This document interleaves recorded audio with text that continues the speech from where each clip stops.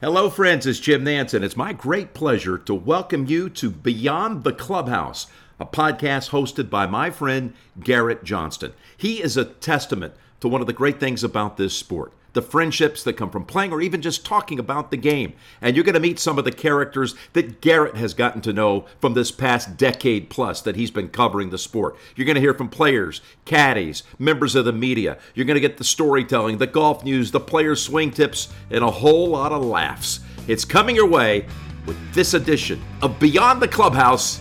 Here's Garrett. All right, what's going on, guys? This week I got another podcast for you. Jason Day. I caught up with him on Tuesday at TPC Potomac, the site of the Wells Fargo Championship. And we just talked about golf swing, how he's feeling about everything, how he's feeling about the season, obviously the passing of his mom, and what effect that's had on his life, right? And he gets into some detail about like how he's able to process everything now. And there's a lot of layers to this interview. It's not super long. It's only probably 10 minutes. But we just get into kind of what's going on in his life right now. Where is he? Obviously, there's a lot of good play that's coming through in his game right now. So where's this coming from? We talk about golf swing. We talk about Chris Como, his swing coach. And a lot of focus here. I know Jason Day and I go back to 2012. We met at Tiger Woods' World Challenge there at Sherwood in LA. And it's crazy how long it's been, but you know what? I feel like we've gotten to know each other decently well on the tour, and he's obviously always a friendly guy, friendly face, and he's had some ups and downs, as we all know, being world number one at one point. And we're back now in D.C., not too far. I joked with him. We're about a Jason Day 3-wood away from Congressional, where he had his second place to Rory McIlroy in a major championship in 2011. And he's like, no, we're probably about three woods away from there. So I don't know what it is, half a mile or less. Anyway, we'll get to Jason Day here in just a second. Encore Golf, check him out. 3 balls, 1 truth. Technology matters. Golf is complicated. Choosing the right golf ball for your game doesn't have to be. Encore's 3-ball lineup covers the full spectrum of spin, trajectory, and compression to ensure your golf game is completely dialed in.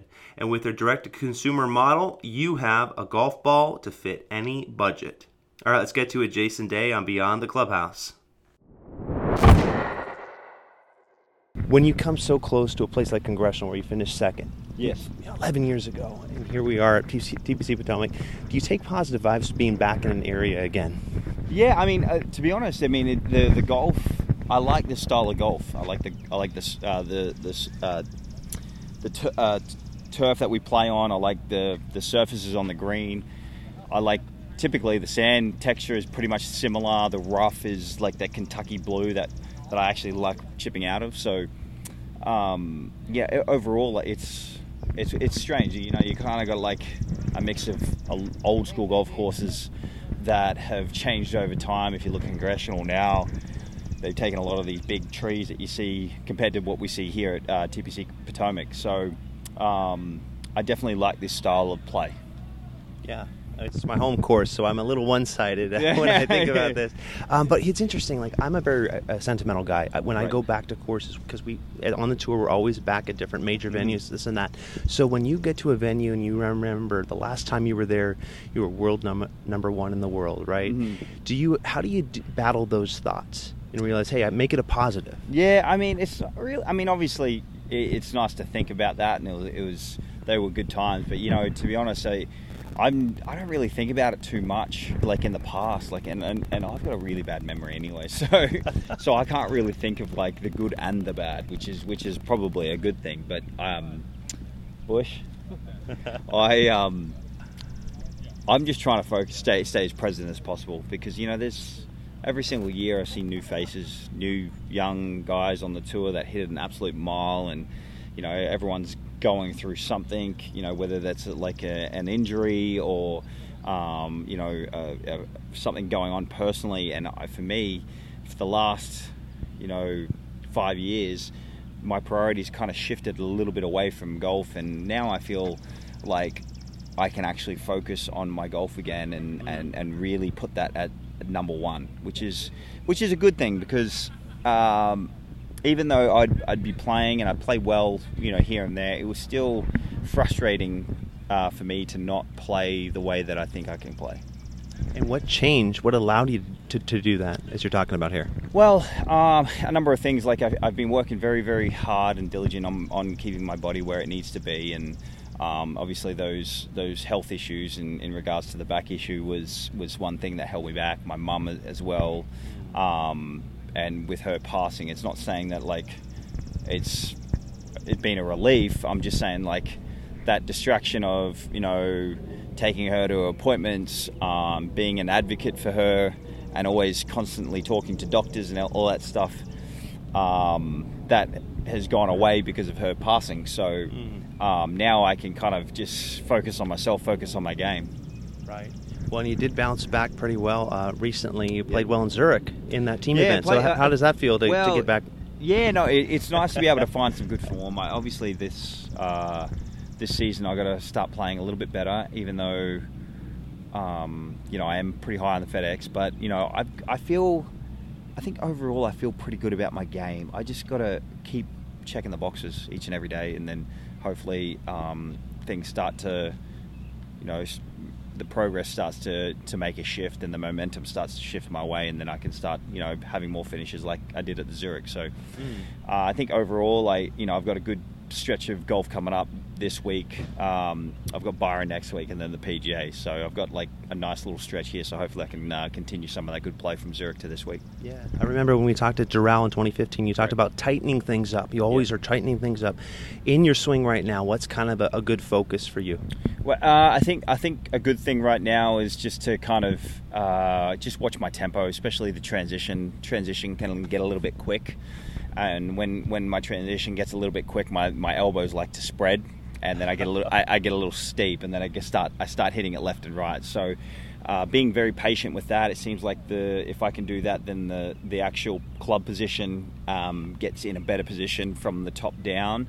I've done, like I said, I've done a lot of work not only in my golf swing, but in my body in the gym to help complement the stuff that I'm working on with Chris in the swing. So it's been an interesting year and a half of just absolutely grinding both body, mind, and swing, physical. But it seems like it's starting to show a lot of good signs right now. Right. Well, the thing about golf for me is delayed gratification. It's all, to me, like even as a reporter, like nothing comes quickly in this sport, right? And so how do you deal with that? As you're working with Chris Como, how do you deal with the fact of delayed gratification, working so hard as you are? Yeah, I mean, it's so easy in this day and age to have instant gratification these days, and without putting in the hard work. And to have that mindset that a delayed gratification is a good thing, because you know that you've been putting in the hours and putting in the work and the stuff behind the scenes that a lot of people don't see. That stuff is like, sometimes I enjoy doing that more than actually winning. Do you know what I mean? Yeah. That's what I mean, because you're sitting there, and I just love the grind of it. And I think once I'm done playing and I'm retired, I think that's probably one of the biggest things that I'm going to probably miss. Is the actual grind and trying to get better each and every week, and even in the off season. I don't get me wrong, I love winning. I really do. That's good to know. I really do love winning, but that delayed gratification, like you're talking about, is something that a lot of people probably not take for granted, but just don't really see that finished product, and then that's when a lot of frustrations and a lot of disappointment can happen, because they put like a week to a month, maybe 6 months in, and don't get the results, and then they try something else. You just got to be patient, and it's more gratifying when you actually do that and be patient, and things and results start to happen, and you know that you've like done the work. And that, I think that's probably what is one of the most fulfilling things in professional sports. Right. Well, speaking of doing the work, I talked to Benny Evero, who's a friend of mine, and he was telling me that you had mentioned with putting you can't put in the reps that you used to put in because of your back. So how different is that now versus 2016? Yeah, I think I can put in majority of the reps, but I just break up my practice now. No, so my practice has changed dramatically from where it has to like 15-minute increments in regards to when I'm at home. I typically practice a lot more at home, and when I'm out here on tour, I do a little bit of practice, but I play more. So, I break down my putting practice, like any sort of practice that I have at my short game facility at home. It's always 15, 30 minutes max, but mainly 15-minute increments, and I go and do something else. And then I either go stretch if I need to. If I'm like feeling good that day, then I keep rolling it over and I'll putt, and then I'll go to chip, and then I'll come back to putting, and then I'll go to like sand shots or vice versa. So I find something to do that way. Yeah. You mentioned checking all the boxes. To get back to world number one, what are those boxes going to take to get for you to get there? I think so. I mean, obviously, there's got to be a lot of ground foundational work that needs to happen. You need to make sure that you're technically sound, not only in the swing but all the way through to your short game to your putting. You need to make sure that you're healthy and you're doing the right things off the golf course to keep your body in a certain position where you can actually swing it where it doesn't hurt.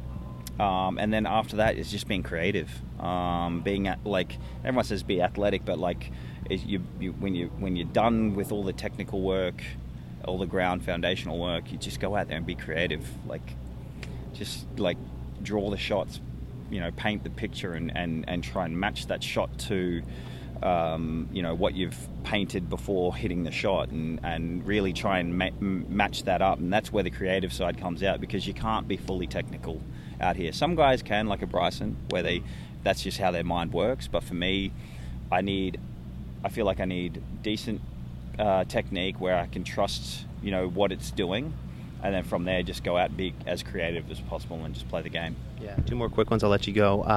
How hungry are you to get back to St. Andrews? I remember so close you were there in 2015. Yeah. And this gets back to my thought process before, is that I'm not really thinking about the future as much as I am like focusing on what I can do today. And if I can check the boxes that I'm set out at the start of the day, and if I'm doing that and things progress quicker than they are, then great. If not, then I miss it, and that's not a disappointing thing, because I know that I'm working, and at some point I'm gonna get back to playing major level golf and be at the majors and not have to worry about it at all. It's strange, because you're in a position now where you're thinking like, what tournaments am I playing? What majors am I playing? And I'm not really focused at it, on the actual, results now. I'm just kind of focusing on process-driven stuff and going from there. Right. And to that last point, Chris Como, how helpful has he been with the process and with getting you really dialed in? Well, I mean, it's a little bit of a mixture of everything. It's more, we're trying to get the technical stuff done with the swing so that I can feel good. And then actually my performance coach, Jason Goldsmith, has really kind of got me back to feeling more creative and being more out there, instead of just kind of, when you're hitting a shot, being less over the ball, being more target driven and more creative that way. Always appreciate it. Thanks, mate. Good to see you, mate. Thanks. Cheers. All right, hope you guys enjoy that short chat with Jason Day. It wasn't super long, but a lot of fun stuff we got into. Of course, his golf swing, what's going on for the rest of the year, how is he going to get back to world number one. I like where he's at. I asked him a somewhat sentimental question about the Open Championship in St. Andrews. He doesn't even want to be thinking about that. I kind of like that. I like the drive that he's got to be focusing on this tournament, the one that's right in front of him kind of thing. So we played very well at TPC.